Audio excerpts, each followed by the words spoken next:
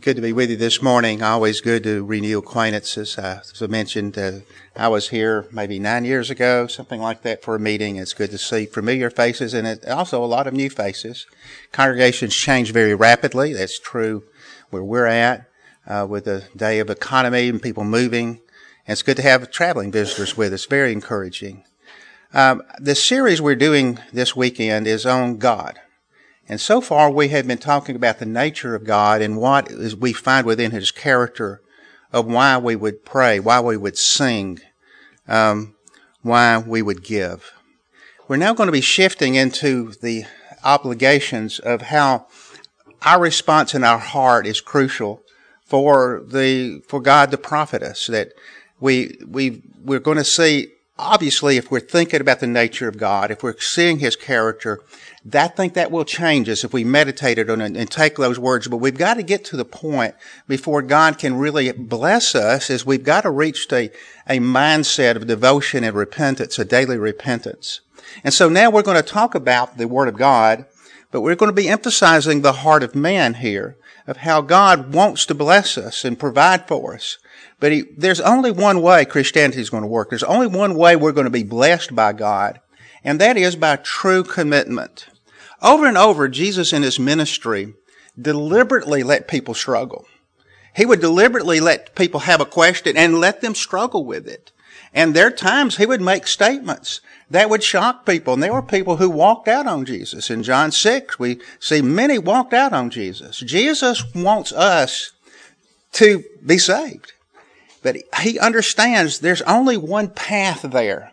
It's going to take a certain kind of heart. It's going to take a certain kind of commitment. And over, in many ways, Luke 9 is one example of many passages Jesus gives. Listen to the challenge. Then He said to them all, if anyone desires to come after me, let him deny himself and take up his cross daily. Take up your cross. That's an act of death. That's an act of torment. That's an act of complete sacrifice. Take up his cross daily and follow me. For whoever desires to save his life will lose it, but whoever loses his life for my sake will save it. If you're going to be a Christian, you can't be halfway. And again, we can recognize our weaknesses. When somebody has weaknesses, that doesn't mean they're halfway. If somebody's struggling, it doesn't mean they're halfway, okay? But the idea here is the idea of a commitment to God. Jesus wants everybody to be saved. He loves them. And there are some things that will not change. Jesus or God will not save you if you do not have a heart of repentance. There is no salvation without repentance. And repentance takes a focus. It takes an honesty. And that's really the essence of my sermon this morning. He wanted to expose hypocrisy. He wanted each of us to see our hearts. And by the way, that's the goal of any teacher. The goal of, some people say, what's your goal in teaching somebody? Is your lesson a success if you baptize them? I said, well, that would be a success if they truly are baptized, but that's not the only way I judge success. We talked about that yesterday in 2 Corinthians 2. I consider if you can get a heart open and somebody sees themselves and they make a decision, that's good teaching, even if they say no, even if they get mad at me.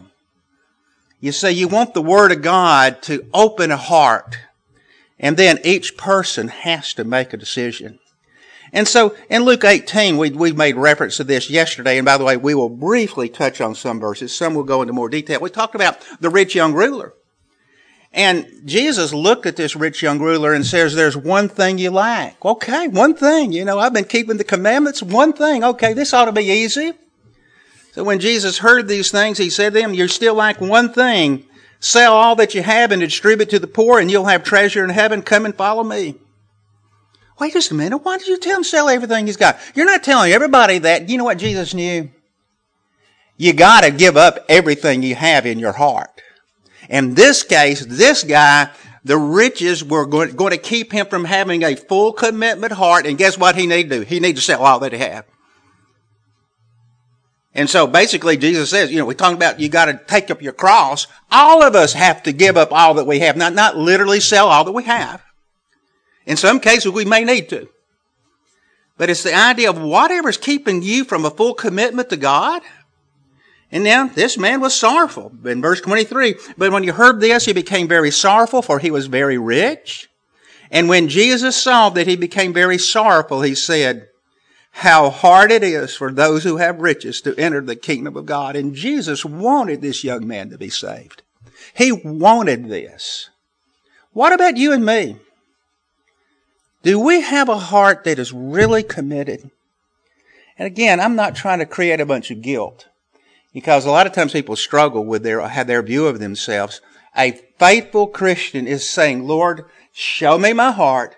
I'm going to give my best, and when I fall down, I'm going to get up and I'm going to keep pursuing you. That's what I'm talking about. I'm not talking about perfection.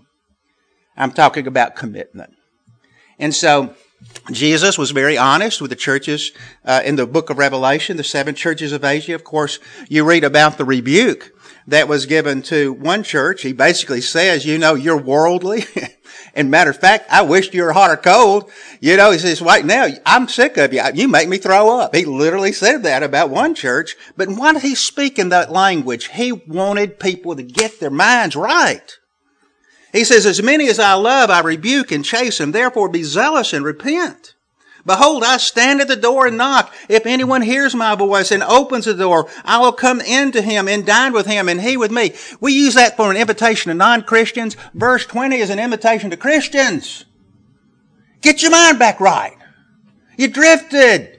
You're playing religion. You're playing church. You're comfortable.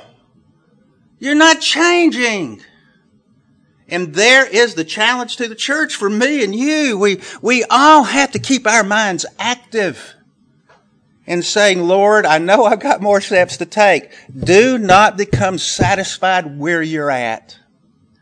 That is not the place to be. I do not want to be a worldly professor, professing following Christ.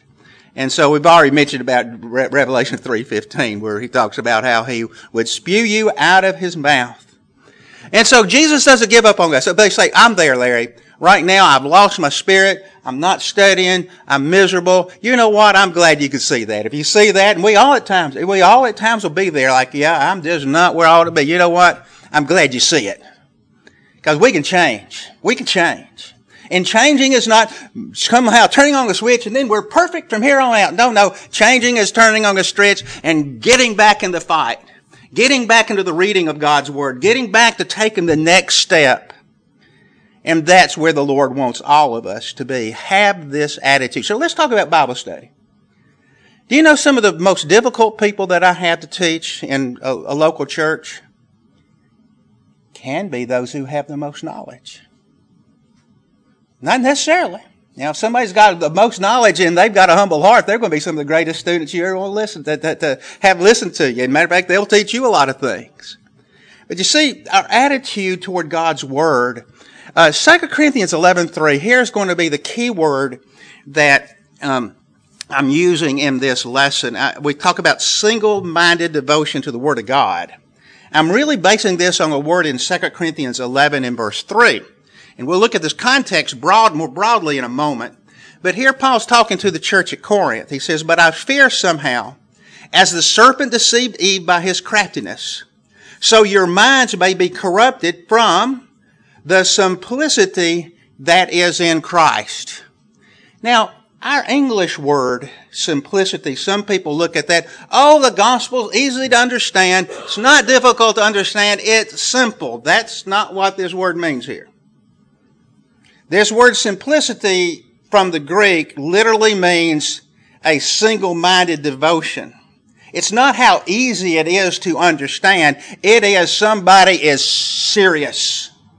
They want to know. They want to hear. They want to learn. There is the thrust of the lesson. We need to have that single-minded devotion, that simplicity when it comes to the Word of God. And if you look at the Greek lexicon, it means singleness, simplicity, sincerity, mental honesty. The virtue of one who is free from pretense or dissimulation. Brethren, it's easy to pretend. It's easy to coast on what you know. It's easy to have a certain set of facts and you say, I have arrived. And you're in a bad place when that happens. Some of the people who treated Jesus the worst, who were the greatest persecutors of Jesus, were people who should have been the scholars and the most knowledgeable people in the Word of God. And just be mindful of that. When you have a lot of the knowledge of the Word of God and you lack a heart of commitment, you are a danger. You can do terrible things within the church and terrible things to others. But again, if we maintain that single-minded devotion, we'll be humble, we'll be changing, we'll be gentle, we'll have the kind of heart that Jesus wants us to have. Look at 1 Peter 2, 1 through 3. Look at this verse. I'm going to take a little time with it. The lesson's quite simple, but it's beautiful. You know, one of the things we've been doing, and I know we talked with Paul some yesterday, and you've been talking about some of the others that y'all are working with. It has been fascinating in our meetup readings to get people to read the Bible for the first time on their own, and to watch them get excited about reading. It has been one of the most enjoyable things going to Charlottesville. I've told people that's kind of changed my life. There's weekly Bible readings, and we've had different groups of people that have come, and some that are now attending the church. And we started with just reading the Bible. And you know, I was thinking, well, I've been a Christian, I've read these verses. Every time we go to one of these readings, I almost always learn something new. And I'm saying, I'm glad our members are going. But here we got those that aren't members. And it's been like, wow, you know, getting excited again about reading God's Word. Looking, what am I going to learn today? You may have already read the chapter 100 times. It's amazing as you get back and you do the 101st time of how things come out. There's our attitude. I love to read my Bible. I love to look at the Word. I want to learn something new. I want to see something in my life that I need to change. 1 Peter 2:1. It says, therefore, laying aside all malice, all deceit, hypocrisy, envy, and all evil speaking, as newborn babes, desire the pure milk of the Word, that you may grow thereby, if indeed you have tasted that the Lord is gracious. You know, sometimes people read this, new Christians, you know, they're babes in Christ, they ought to love the Word of God. Yeah, that's a true statement, but that's not what this verse is saying. This verse is saying what every Christian ought to be. I love the sound of children in the local church. I know sometimes parents go, oh, I'm worried about noise. I think it's music to me, so I like that. But it's interesting as you have a young child and the young child wanting to have food, a newborn babe wanting the milk. We should always be that way with God's Word. Now notice in this context, you put away some things, you desire some things. In verse 3, this is going to go back to the earlier lessons we studied. This links what we studied Friday and Saturday to today. If indeed you have tasted that the Lord is gracious. I hope in our study already we can understand God loves me. I hope already you are in love with God. I speak of in love, not in a romantic love, but in a committed love of seeing what He's done for Him. Us. He loves us. We love Him because He first loved us. 1 John 4:17. Let me illustrate this. I heard the story, I'm sure it's fictitious, about a single girl. She went to a yard sale and bought a book for $1. She took it home, started reading it, and it was dry as cardboard. It was one of the most boring books she ever read. She got a few chapters in it, and she put it at the bottom of her closet. And the next yard sale, she was probably going to sell it for a quarter or give it away. And you know, something happened that changed her attitude toward that book. It just as happenstance came that she ended up meeting the guy that wrote the book. She didn't know she had wrote the book. And they ended up falling in love. And she came to greatly appreciate the man who wrote the book. And guess what? She found out she was an author. He was an author. And oh, I have his book. And you know what? She started reading that book again. And it was one of the most interesting books she's ever read. What made the difference? She fell in love with the author. And I want to tell you, the Bible, without a lot of background, the Bible can be very boring. It's not boring, but it can be very boring if you're first reading it and you don't know much about God. But when you know the character of God, wow. There's my point. love God. Have a heart that has a passion for God, and His Word will be powerful. But again, the danger we face sometimes is becoming slackers. I remember working with O'Neill Steel. My dad got me a job with O'Neill Steel back when I first got out of high school. And I got paid union wages. Now, that was like 3 times minimum wage. I remember going, boy, I still remember the excitement of that. And they had me do work, and I would just work myself to death. Because I was making money I'd never make. I worked from Jack's Hamburgers to O'Neill Steel. And so I really brought home some money the few summers. But there's some people that take a job and they're slackers. Okay, if you're looking at me, I'll do it, but if not, and don't be a slacker. I'm not talking about just the work. Here in the context of Colossians 3, it talks about people being eye service, but don't be eye service and serving God. I'm going to come to the assemblies. I'm going to show you my Bible knowledge, and then the rest of the week we do what we want to do, and we don't even crack our Bibles open. We don't even meditate on God's Word. Don't be a slacker in that sense. What does simplicity look like? Let me give you an example. How do we hear? How do we hear? When we read God's Word or we hear a sermon, how do we hear? Let me give you an example. Mark 14. Jesus makes this statement in the presence of the disciples at the introduction of the Lord's Supper. In Mark 14:18, it says, "Now as they sat and ate, Jesus said, 'Assuredly I say to you, one of you who eats with me will betray me.'" Now think about that. If you're sitting there with Jesus, one of you is going to betray me. If you take that seriously, what do? Well, I sure hope you find out who it is. Who is going to do that? No, that's not what they did. I sure hope whoever it is, he's preaching at him. Go for it. No, that's not how they did it. And they began to be sorrowful and said to him one by one, "Is it I?"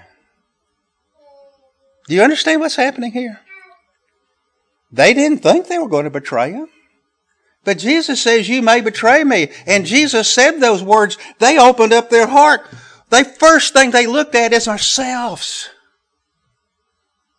You have humble people who love God and are zealous, and the first thing they do, I want to see myself. Where am I? There's what single-minded devotion looks like. And another says, "Is it I?" It's interesting, you go to the Old Testament. There was a time in the history of the people of God, as amazing as it may sound, they lost the Scriptures. They didn't have the Scriptures. They had just ignored it. They just neglected reading it, and it finally got put away, so to speak, in the bottom of that closet and covered up. And they started reforming the temple, cleansing the temple, and the book of the law was found. In 2 Kings 22:8, it talks about finding the book of the law, and then they read that in the presence of Josiah. Then Shaphan the scribe showed the king, saying, "Hilkiah the priest has given me a book." And Shaphan read it before the king. Now it happened, when the king heard the words of the book of the law, he tore his clothes. Oh no! God said if we do this as a nation, this is what He's going to do. He heard it personally. Was He the only one that heard it? Single-minded devotion. First off, I look at me because I love my God. My God will forgive me.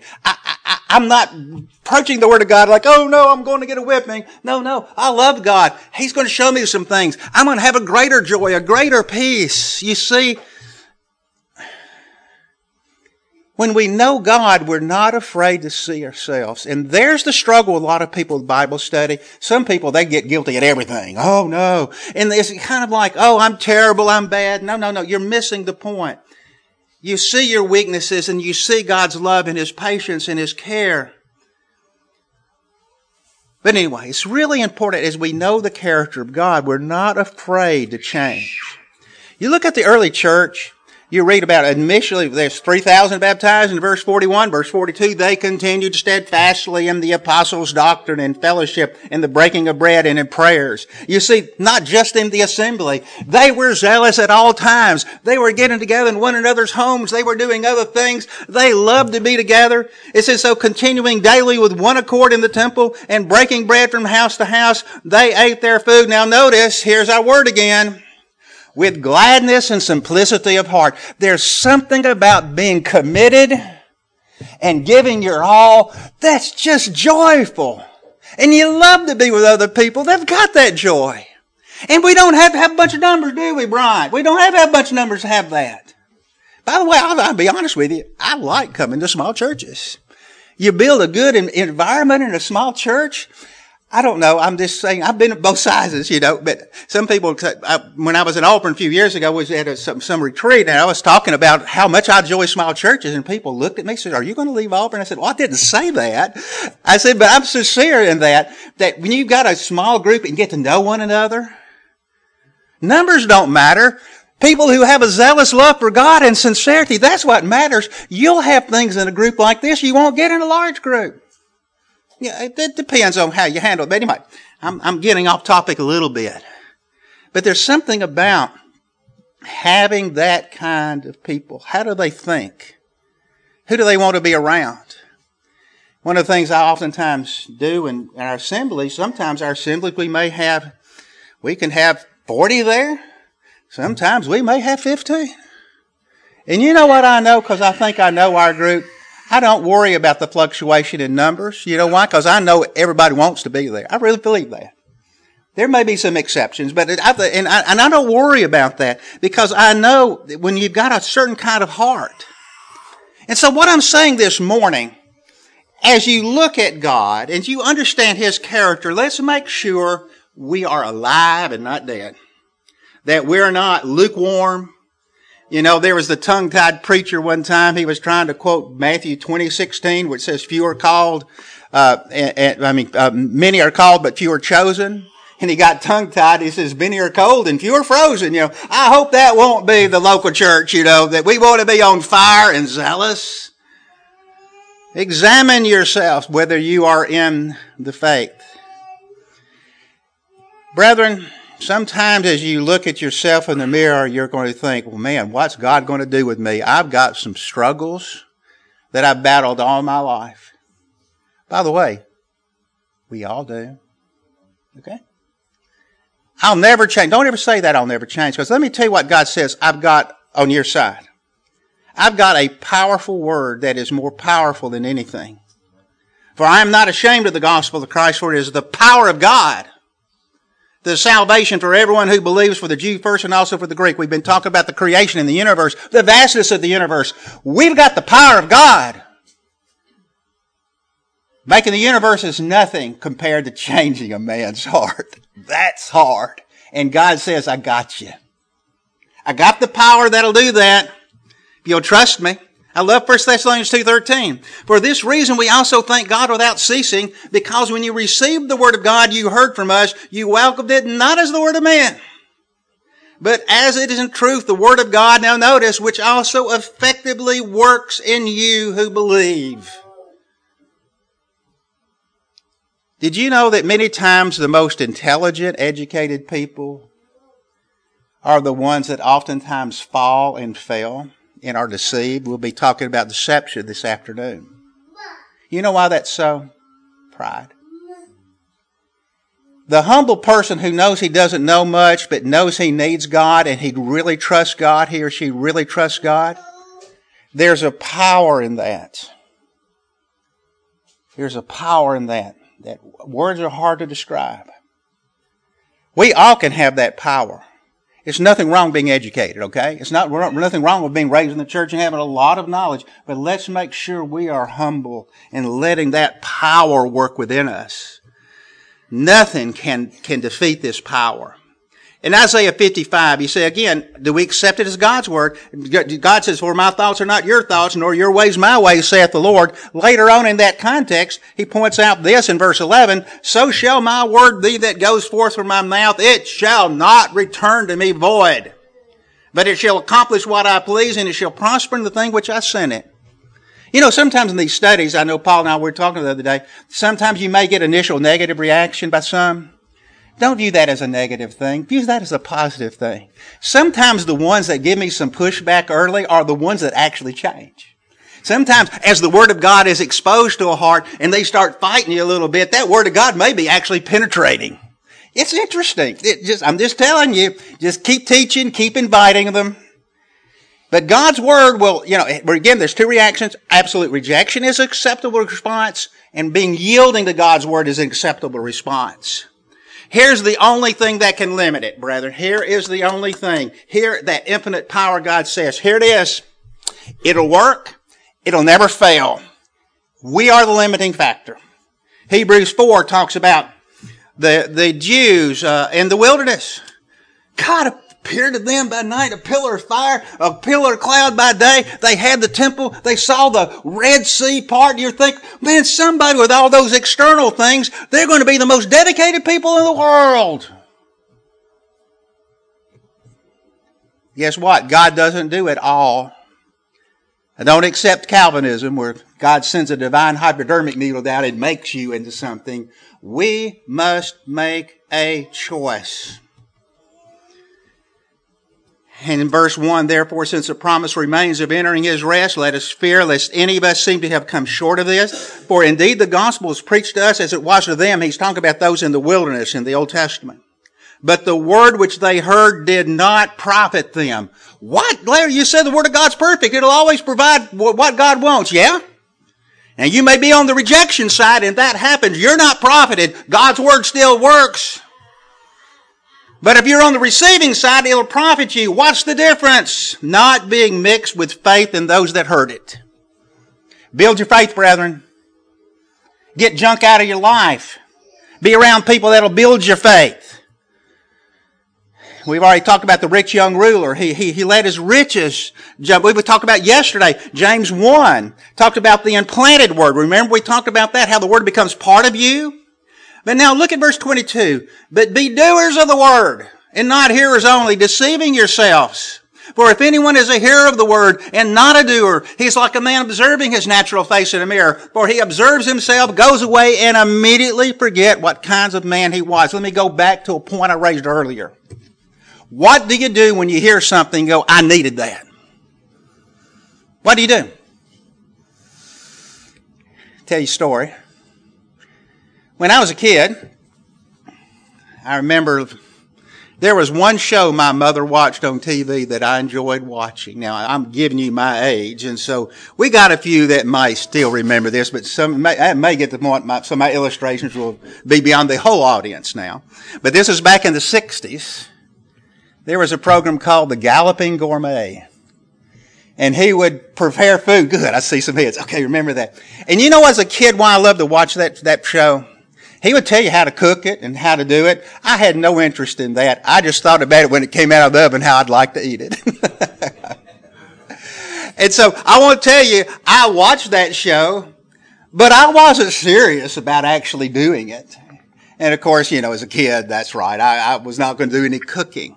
But sometimes it's like that way. You can look at Ezekiel where God, basically told Ezekiel, they love to hear you. Oh yeah, you're a beautiful instrument to them. Maybe it was Jeremiah. I can't remember. One of the prophets. They love to hear you, but they're not going to do anything about it. I can remember my first parent Christian. I took notes. And I try to do that now. If I want to remember, now by the way, I'm giving you outlines, so again, that's one reason I give out outlines. I'm hoping that if you get a few things, you can take something home with you and look at it. But see, it doesn't matter just what we get in the assembly, that's our first step, but what do we take home with us? And so there's the challenge. And so, Mark 4:19. You've heard lessons like this, but it's really important. The Word of God is powerful. But the Word of God has to be mixed by faith, and you've got to have some wisdom. Brethren, some of you may be like me and like others. Sometimes we do too much. We schedule too much. We take on too much. Again, as you get older, your body will say, I'm sorry, you're not doing that anymore. Sometimes the body restricts you. But spiritually, did you know we can overcommit? In Mark 4:19, and the cares of this world, here's talking about the parable of the sower. The cares of this world, the deceitful of riches, and the desires for other things enter it, and notice, choke the word, and it becomes unfruitful. Brethren, we may need to pull some weeds. God's Word is powerful, but we can be doing too much. And I'm talking about just maybe good things, but we just get ourselves stretched thin, and it's hard to even think about what the next day is going to be. And so I'm just saying, you've got to make this choice here. Are you having enough time where you have time to meditate on God's Word and read God's Word? Well, I've got this, and I understand. And brethren, I understand sometimes you have emergencies that hit. Somebody's in the hospital. There's this health issue. There's these bills issues. There's work issues that come up. I recognize for short term, sometimes things like that happen. But please pull weeds. Because in the parable of the sower, a lot of times the seed came up and it died immediately. There were two plants that lasted. One didn't bear fruit and one did bear fruit. You want to be with the one that bears fruit. Again, that's a whole nother lesson here. Let's keep reading.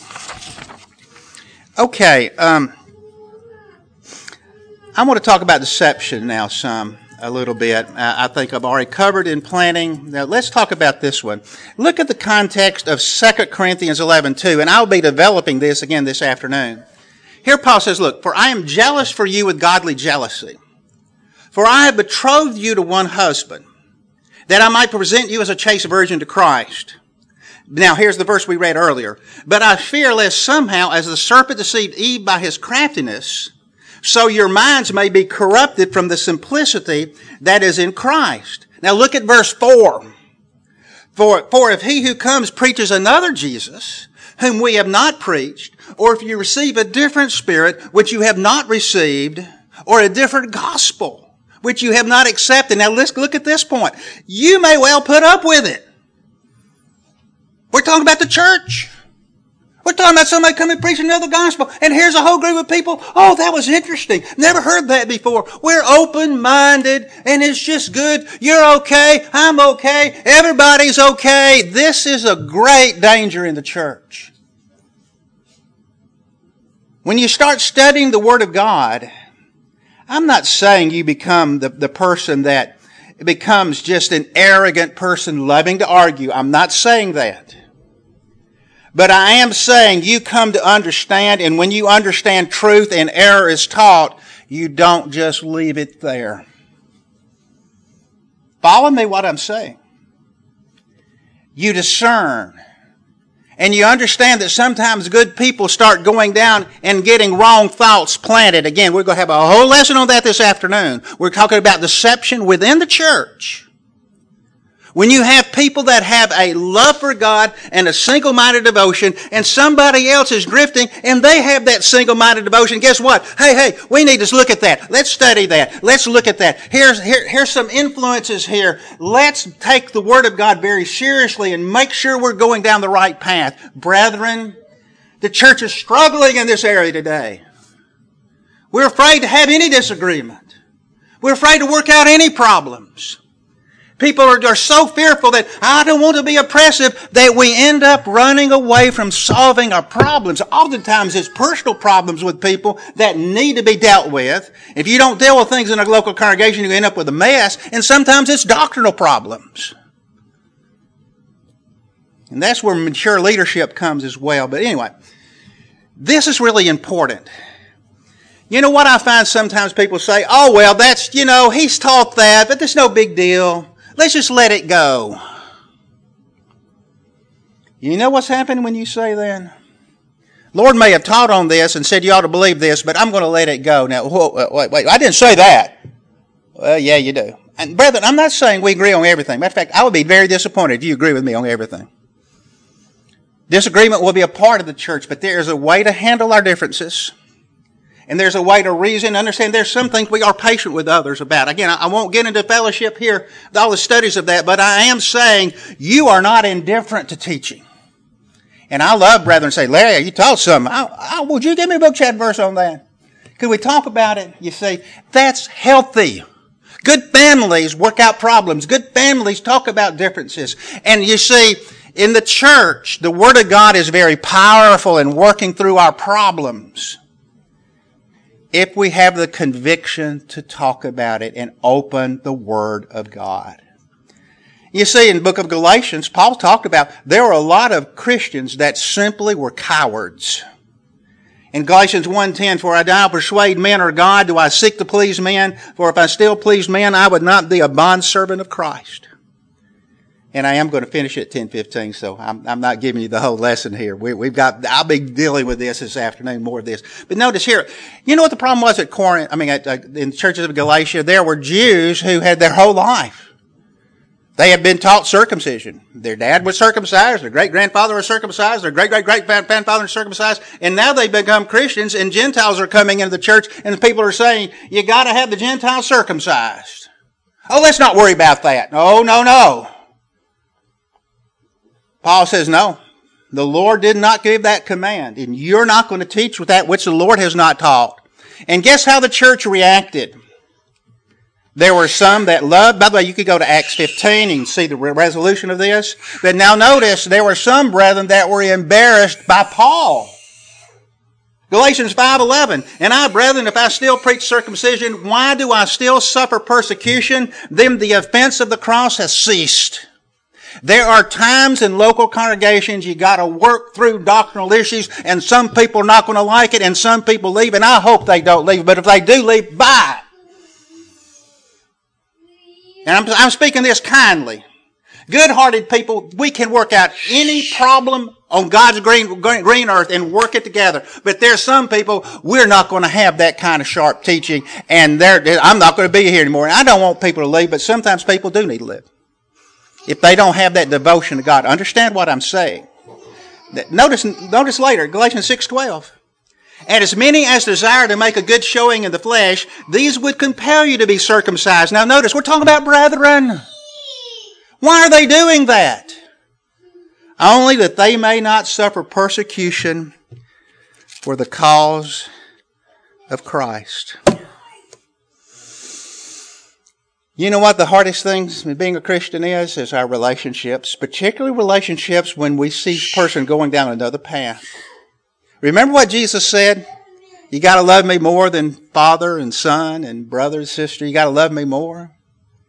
And sometimes even within the church, somebody's let their heart drift. There comes a doctrinal question. You try to kindly deal with it. But there are going to be sometimes people, oh no, my brother-in-law is going to be offended by this. Let's not talk about this. Oh, let's not talk about this. Please, let's just sweep that under the rug.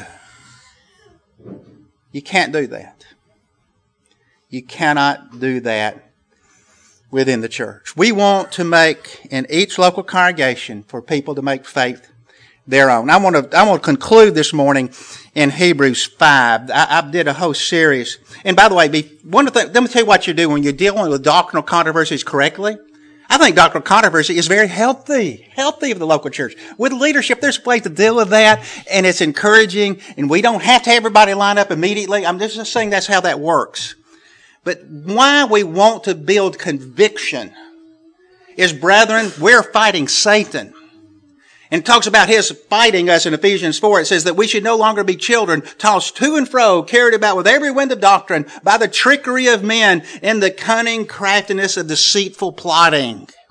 If Satan can't get you to not become a Christian, as a Christian, he's going to try to make you indifferent and unstable. And he's going to trick you. And Hebrews 5, and this will be the last verse. How do you measure spiritual growth? How do you measure spiritual growth? Here's how you measure it. Verse 12. For though by this time you ought to be teachers, you need someone to teach you again the first principles of the oracles of God, and have come to need milk and not solid food. Okay, so here's somebody strong, somebody weak. Now notice, they can't be taught the whole Word of God. They're still on the ABCs. All right, now look at verse 13. For everyone who partakes only of milk is unskilled in the word of righteousness, for he is a babe. So let me ask this question to you before we look at the next verse. How do you know if you're unskilled? Seriously. How do you know if you're unskilled in the word of righteousness? What is the test of that? We don't have to guess. The next verse tells us. But solid food belongs to those who are full age. That is, those who by reason of use have their senses exercised to discern both good and evil. Discernment, application. There are many times, and I dearly love my wife and her help that she's been to me. Sometimes she say, Larry, you made this point. You used the wrong scripture. And I go look at it. Oh, you're right. I did. There's sometimes she'll say, you made this point. Can you give me the scripture where you get that from? And sometimes I'll see, and she goes, oh, I didn't know that. And so, it works both ways. But it's very, very common as I'm teaching and others are teaching, we look at it and we're kind of say, brother, you said this. But again, it's not necessarily on doctrinal issues that are going to destroy the church, but we are sharpening our minds. We're learning to apply. A good, healthy church does that, and we're not alarmed by it. I remember when I was at Auburn, we'd have somebody visit, and they're going, oh, that's strong preaching. I can't believe you're preaching that way. And I looked at him, I go, really? I said, this is just what we do. We try to put application to sermon. We try to be humble. You consider that strong preaching? I think that's what healthy preaching is. So follow me, what I'm saying. We want you to see it. We want you to grow. But we're not afraid to test things and talk about it with love. Sincere people. Like I say, that's an exciting thing about Bible study.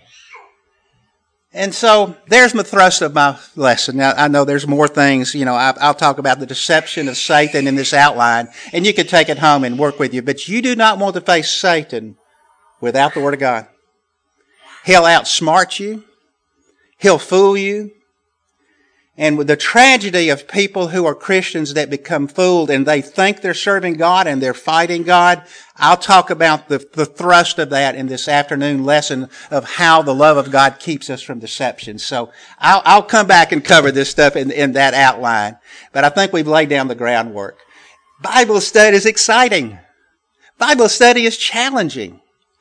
And I tell you, you've got a group that promotes that kind of teaching, and we have that kind of teaching amongst ourselves. I don't care about the numbers. That kind of conviction and love is edifying. And guess what? God may give us numbers in time. I really do think what you're doing here, people are hungering for. They just don't know you're here. I do believe the application of the Word of God is extremely powerful.